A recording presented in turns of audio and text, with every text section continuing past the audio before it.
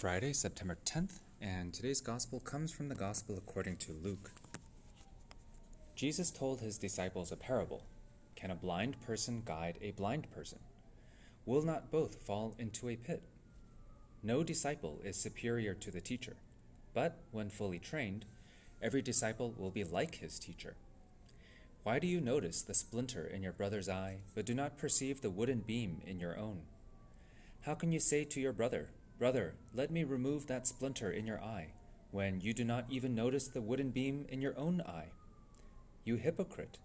Remove the wooden beam from your eye first. Then you will see clearly to remove the splinter in your brother's eye. The Gospel of the Lord.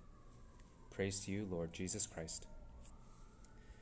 I sometimes hear people say that they refuse to believe in a God who would allow so much evil as there is in the world. And sometimes they also say that the Catholics they know are all hypocritical, so they don't want to be a Catholic. Catholics, of course, profess to believe in the importance of loving others, but ultimately we can be very self-serving. In today's Gospel, Jesus asks this question: Are Catholics hypocrites? Should we refuse to follow a perfect God just because we cannot imitate him perfectly?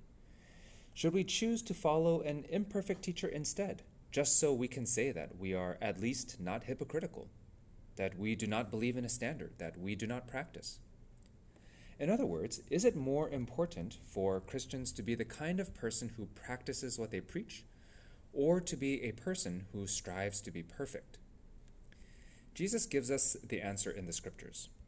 You, therefore, must be perfect, as your heavenly Father is perfect.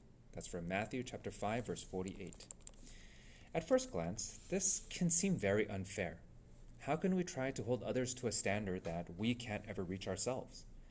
Some people try to use this line of reasoning to argue that the Church should not make rules about matters with which she has no experience. Priests, for example, should not be allowed to make a judgment about a matter like abortion, which is often seen as a field of expertise only for women. This, however, is an incorrect way to understand the Church's moral standards. If Church officials had created moral standards for us and then not practiced it themselves, we would have to honestly say that Catholics are hypocritical. The Church does not exist to create moral standards, however. She exists to teach God's perfect nature, God's loving nature.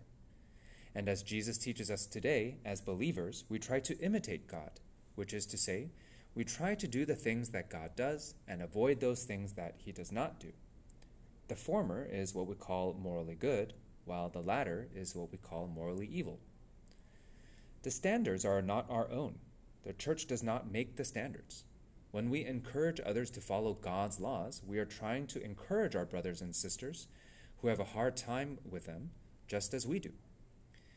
This is why Catholics are not here to judge. Only God is the judge.